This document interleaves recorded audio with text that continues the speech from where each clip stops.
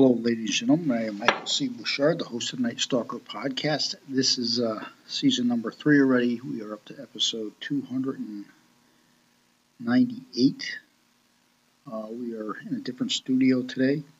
And today we're going to kind of go back to our normal track of doing unexplained disappearances, unsolved homicides, and other strange things. You know, the 1970s was known for a lot of things.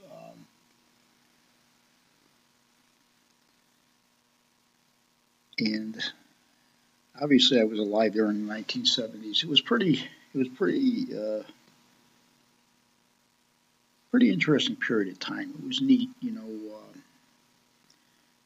weren't stressed out about what the government was doing. We weren't stressed out about cell phones. We weren't stressed out every time our cell phone went down or cable TV went down, which at that time cable TV only had an A and a B button. It was $27.95 a month, and we could all afford it. Now the average bill is $200, and we're all going broke. So let's talk about some of the serial killers of the 1970s. The first and foremost, which always comes to our mind, is Charlie Manson. It's interesting because Charlie Manson, believe it or not, had never killed anybody. It was always his followers, and he had 3 followers. They were found guilty of the murder of actress, last name is Tate, the Biancas, and 4 others surrounding the Hollywood area of California. What had happened was he and his other 3 accomplices were eventually caught and given life. And actually, they were actually supposed to be. They were all given the death penalty, but California later abolished that, and every sentence was reduced back to life. That didn't stop Manson's mayhem. His followers believed in his helter-skelter type of message, and basically what the helter-skelter kind of reverberated around was that in his mind, he believed that if he could plan the murders on African Americans, then it would have caused a civil uprising, and eventually in the civil uprising he would become the leader, let's say. Really kind of a preposterous idea.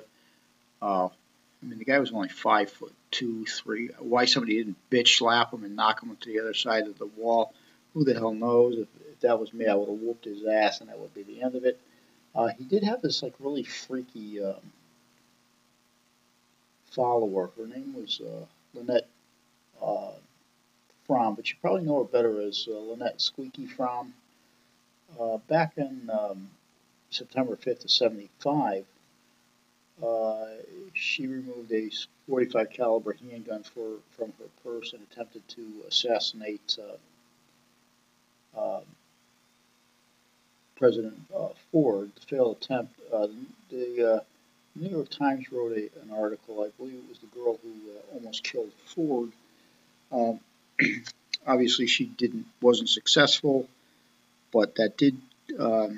What that did do was, it made the politicians aware that there were people out there for some reason that may not have agreed with their visions and wanted to kill them. So with that in mind, let's go to the next one, which is going to be the Zodiac Killer. The Zodiac Killer is kind of interesting because although he's put in here in the 1970s time frame, it's believed that he began killing somewhere in the 1960s, I believe it is, in the San Francisco Bay Area. He had this thing about writing these crypto, encrypted, and other type of coded letters that he had actually sent to the press. he wasn't officially identified, but he was also definitely a publicity seeker. In the letters, he admitted the murders. He threatened more killings and was believed to have given hints at his true name. I have never read any of these letters, but I'll take that for what it's worth. He killed at least 5 people during the late 60s. He could be responsible for no more, but at this time he was never identified. And believe it or not, if he's still alive, he is still out there walking around. Okay, so our next killer is John Wayne Gacy. This guy was a real freak. He was responsible for the murder of 33 both teenage boys and young men. And what this freak used to do was, for some reason, he would lure them into the house, and he was known for what he called a handcuff trick. He would get the the victims into the house and start showing them magic tricks. And one of them was he would put handcuffs on himself. Obviously, he had a hidden key, and he would, fumble around, and all of a sudden the handcuffs would come off. People were amazed. They wanted to know how he did it, so he told them all put the handcuffs on. After they did that,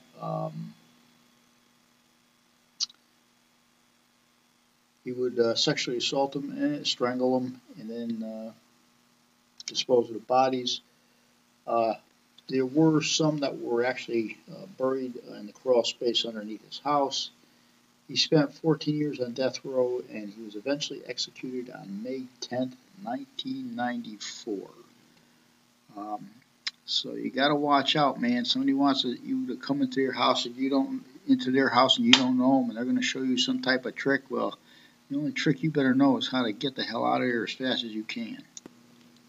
Okay, our next man of the year is Ted Bundy. Ted Bundy was a lot different than most of them. He was a younger guy, handsome, articulate, composed, former law student. He was basically indistinguishable from the normal person. He was listed, though, as one of the worst serial killers around. He had killed an estimated 36 women, spanning for over 4 years. He actually had killed 2 women in the Psi Omega sorority in Tallahassee, Florida. He was sentenced to death, but before his execution in '89, he confessed to killing 36. But many believe that he was responsible for as many as 100 killings. What makes somebody like that snap? I don't know. It's kind of hard to put your finger on it, but he was definitely a loose cannon, and like they say here in Connecticut, and they're always wondering in Connecticut, they're always arguing about the death penalty. Well, you know what? The death penalty doesn't work because we don't use it. In this case, with Gacy and Ted Bundy, apparently it did work. Okay, and now we have the David Berkowitz, or better known as the Son of Sam. He went on a killing spree, I believe it was April of 1977, or somewhere close to that, known as the Son of Sam. Actually, I think it was in '76, the summer of '76. He killed 6 people, wounded 7 using a .44 caliber handgun. The murder weapon was the main link police had for the killings. He left a letter actually near the scene of the crime. The letter is the first time Berkowitz used the name Son of Sam. He wrote letters as the Son of Sam, taunting police about future murders, and followed that summer. Victims were usually young women with long dark hair. This caused a panic in New York City, like one would expect. A lot of younger ladies decided that they were going to take self-defense classes, this and that. Terrified parents in the area now insisted that their daughters who were wearing long hair bleach it or have it cut. So Berkowitz was arrested on August 10th, 77, and was sentenced to 6 life sentences. And the interesting thing about that, I believe if I'm right, the reason Berkowitz was arrested was because there was an accidental discharge of a firearm in his apartment. And I believe in that accidental discharge, either he or his sister were shot in the ass. So what does that tell you? I don't know, but I wouldn't want to get shot in the ass either. And then we have the Hillside Strangler. This was kind of occurring around the same time that the New York was experiencing the Son of Sam issue. This one although occurred in Los Angeles from October 77 to February of 78. 10 bodies of women were found in the hilly areas above the city with no leads. The media began attributing the victims. They called him the Hillside Strangler. He was eventually arrested. He was arrested in. I'm trying to figure. His name was Kenneth Bianchi. Arrested in the killing of 2 women in Washington State that he confessed to. He also confessed to the murders of the females in the Los Angeles area. He died of a heart attack in 2002, and really interesting, in one of the articles I read, it said he died in a heart attack in 2002. Bianchi remains in prison. Well, if he's dead, I hope he's still not in prison. I mean, that just would be a little messed up, even for somebody like me, but maybe he is dead in prison. Who the hell knows? And last but not least is the Jimmy Jones, the founder of the People's Temple religious movement. They had approximately about 900 people that drank a cyanide-laced Kool-Aid in Guyana. It was interesting, though, because prior to this, everybody drinking this drink, people were attempting to get out of the place. They were next to a small airport, and he actually had shot and killed 2 journalists, shot and killed numerous other people. He had a state senator shot 41 times. And this is the type of these, dysfunctional shits that, listen, if somebody tries to get you to go into a cult or some type of weird group, rule number 1, you never go into those. One, because there's more criminal activity going on in religious cults than there are probably in most of the prisons. People that want to meditate, bad. Meditation is when you let everything in your mind go. This is where they come in, and they're subjective as far as brainwashing you. And if you argue, you're even a better candidate because it's easier to brainwash somebody that wants to argue a point.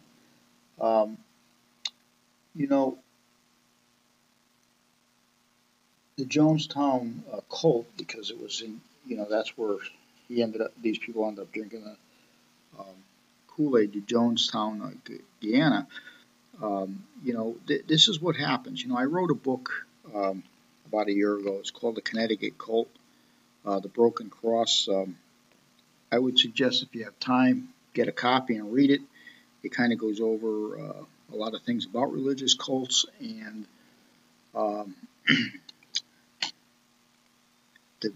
your best interest that they're not really looking out for. So until then, this is Michael C. Bouchard, host of Night Stalker Podcast, Season 3, Episode 200, and it's either 68, 78, or 98. I'm not sure right now because I'm in a different studio and I have no way of looking up any of my information. So all you have to know, it's on the 8, somewhere on the 8.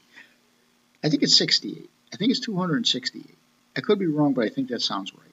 Until next time, I am Michael C. Bouchard, host of Night Stalker Podcast. We're going to do 269 right after this because I have my good friend Micah Hanks, who does the Micah Hanks Show. I need to chew him out for never calling me back.